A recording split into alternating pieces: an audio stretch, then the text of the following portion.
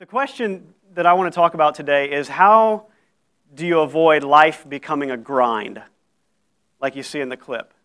And as soon as the clip was over, somebody up here, I think it was Jerry, said, that looks familiar. And life can get like that, where every day it's the same. I'm not arguing that with you. I'm not arguing with that with you. It's just the same thing over and over. And I've been wondering that because as we approach our one-year anniversary, I'm just going to be honest with you, it's become slightly more difficult for me to stay up. Like on Sunday mornings when I get up at dark 100 and come here and load up the trailer and do this with some of the guys that come and help me.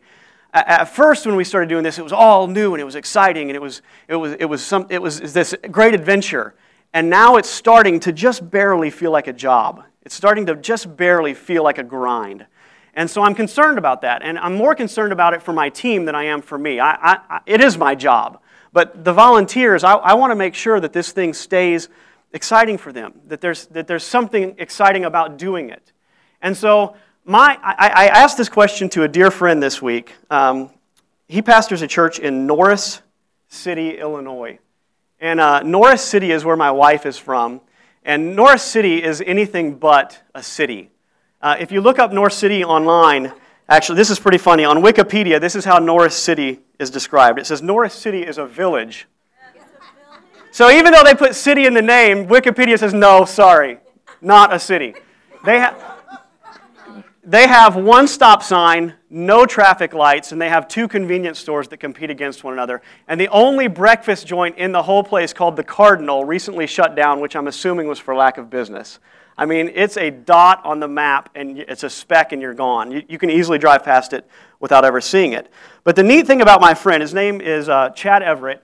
This is his wife, he and Dawn. They pastor a church called Crossroads Church that sits right there on the edge of Norris City, Illinois. And the interesting thing about Norris City is people drive from all over Illinois to come to this church. So they have about 900 people in attendance on Sunday mornings. So the population, actually Norris City is currently booming. The population is now 1,257, up from 1,057 15 years ago. So they've increased 200 people over a 15-year period. I'm thinking childbirth would do that easily, right? But he pastors a church of 900 in this tiny little village in southern Illinois. And it is a village. It is a village. And last Monday on Labor Day, I played golf with Chad. He's one of my best friends. And anytime I'm with Chad, I want to pick his brain because he is where I want to go. He's growing a church. And if you go to the church, God shows up. Miracles happen. Neat things happen. People's lives are changed. And so when I get the opportunity to be with a guy like that, I want to learn from him. So I said, Chad, I said, here's my question for you today. I said, how do you avoid pastoring becoming a grind? How do you avoid a church becoming a job? And he thought about it for a second, and he said, he said, I was at a conference recently, and they gave some advice that was very simple advice, and it's advice that we probably all ought to know, but it really struck me, and it really helped me in that area. And he said, and here's the advice. This is what he said. He said, we can't look for results to affirm our value. That's a line you ought to think about. You cannot look for results to affirm your value.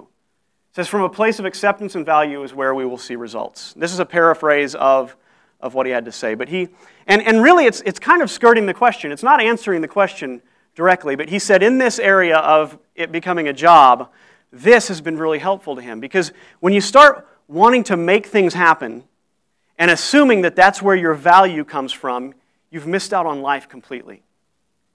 Life does not come from what you do. It doesn't come from what you accomplish. There's something transcendent about what life is worth. Now, he is from southern Illinois, so I was texting him back and forth this week about this very topic, and I told him that I was going to quote him directly, so I wanted to quote him accurately. He said, what you doing ain't what makes you good or nothing. He says, when you dang near see yourselves pretty dang awesome, but boy howdy, God dances a jig. So I just wanted to make it clear what he actually said. No, that's not what he actually said. As if every person in southern Illinois is a big hillbilly or something. But some of you now understand the quote, so I'm just going to... Where does your value come from? If you read in Genesis at the very beginning, the story of creation and the illustration of where we come from and what we're all about and what's important. This is how it describes the creation of mankind. It's really intimate. It says, the Lord God formed the man of dust from the ground and breathed into his nostrils the breath of life, and the man became a living creature. Now, did this literally happen? Did God wrap his mouth around a man's nose? I have no idea. I don't know if this is figurative language or literal language, but there's no question that the image is intimate. It's God getting close, getting up close and personal with a man and breathing life into them. And that right there makes you valuable. That's enough. That means you are a masterpiece. Right now, right where you sit, right as you are, my balding head, my gut pooching out, my getting to the point where I can't concentrate sometimes. I'm a master. I mean, I know you knew this already, but I am a masterpiece. You are a masterpiece. Fat, skinny, smart, dumb, black, white, ugly, pretty, doesn't matter. You are a container that God has created to hold His Spirit. Wow! That's your value, and it's enough.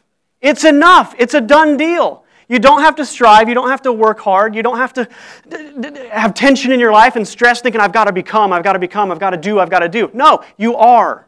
You're done. You're good. It's all beautiful. Scripture describes us as a vessel that God created. And in the prophet Isaiah, he says, you are our Father. We are the clay, and you are the potter.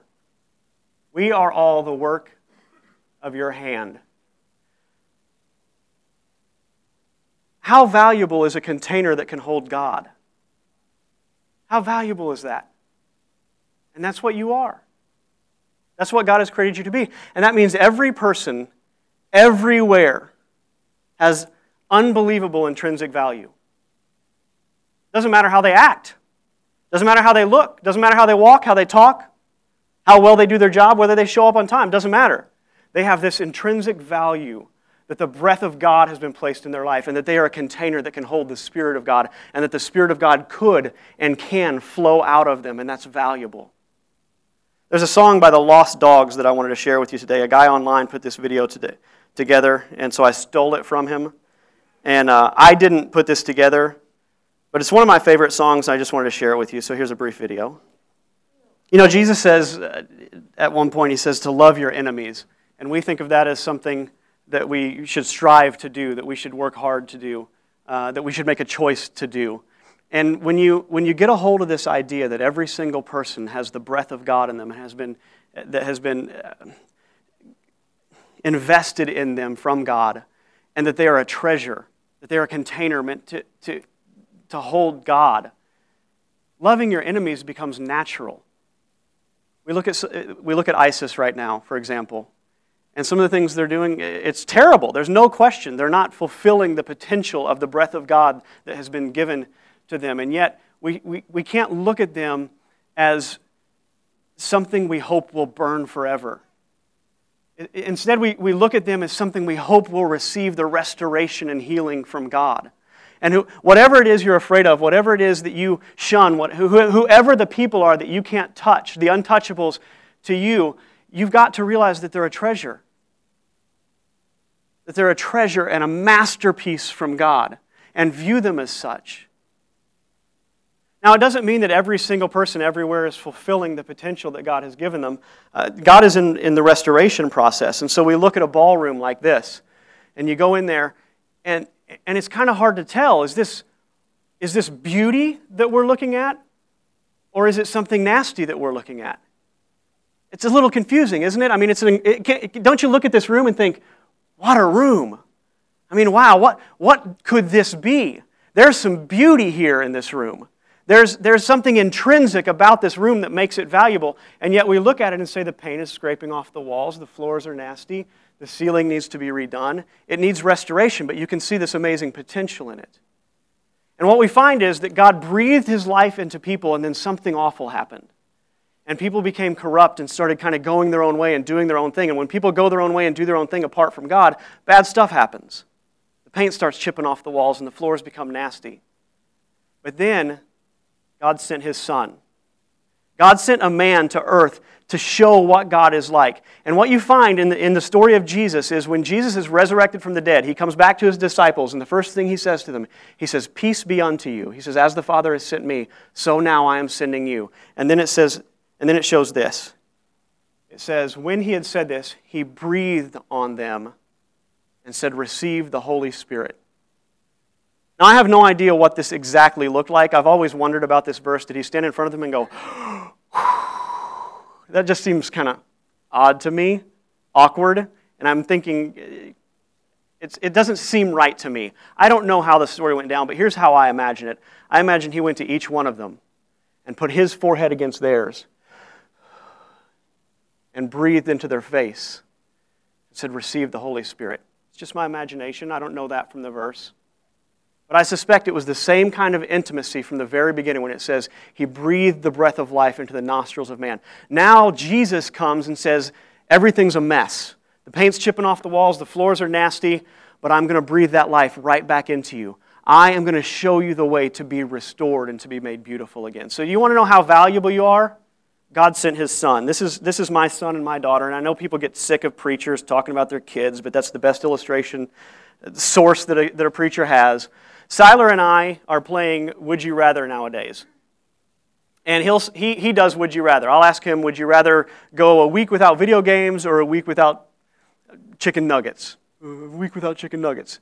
Well, he'll ask me stuff like, would you rather have both of your legs removed or one of your arms? That's the stuff he asks me. I'm going with the legs. I want my arms. I've determined that my arms are more valuable than my legs in these processes. He asked me, would you rather go without bacon for the rest of your life or go 39 days without food?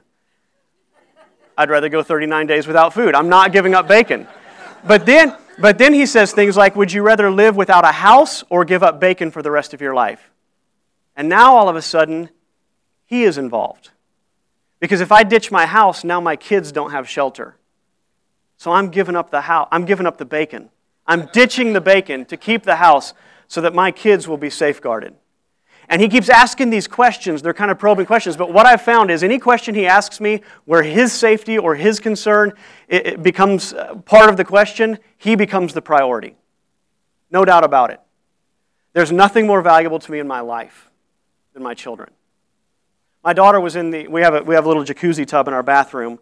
And we put about that much water in it. She's almost 2 years old, and we put about that much water in it, and she sits down and she splashes and plays. And we're right around the corner in our bedroom. We can hear her splashing and playing. And all of a sudden, we hear the jets turn on.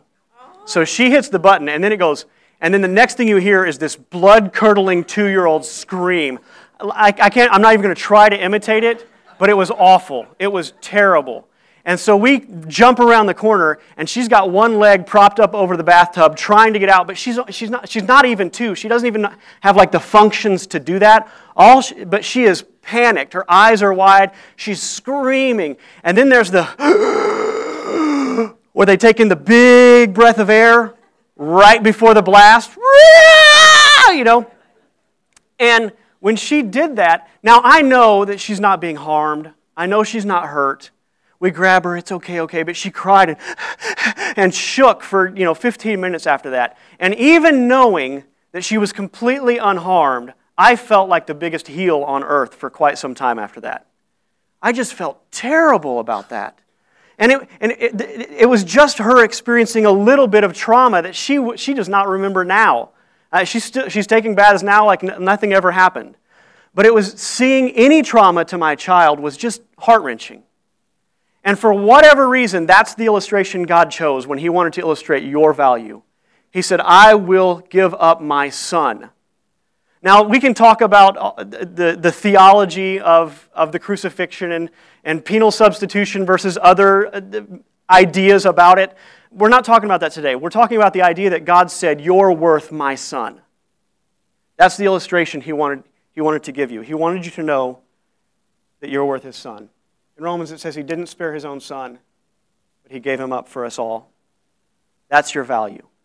It's not just that the breath of God lives in you. It's not just that you have become a container that can hold God, which makes you valuable enough. It's that God desires to fill that container with Himself. He wants you to be filled with God and for Him to overflow out of your life into the lives of all the people around you. So back to the original question, how do you keep from the grind? How do you keep from, 16 tons, and what do you get, another day older and a hernia? Is that how it works? How do you avoid the grind? That's how. You realize what a treasure you are, and you let God fill you.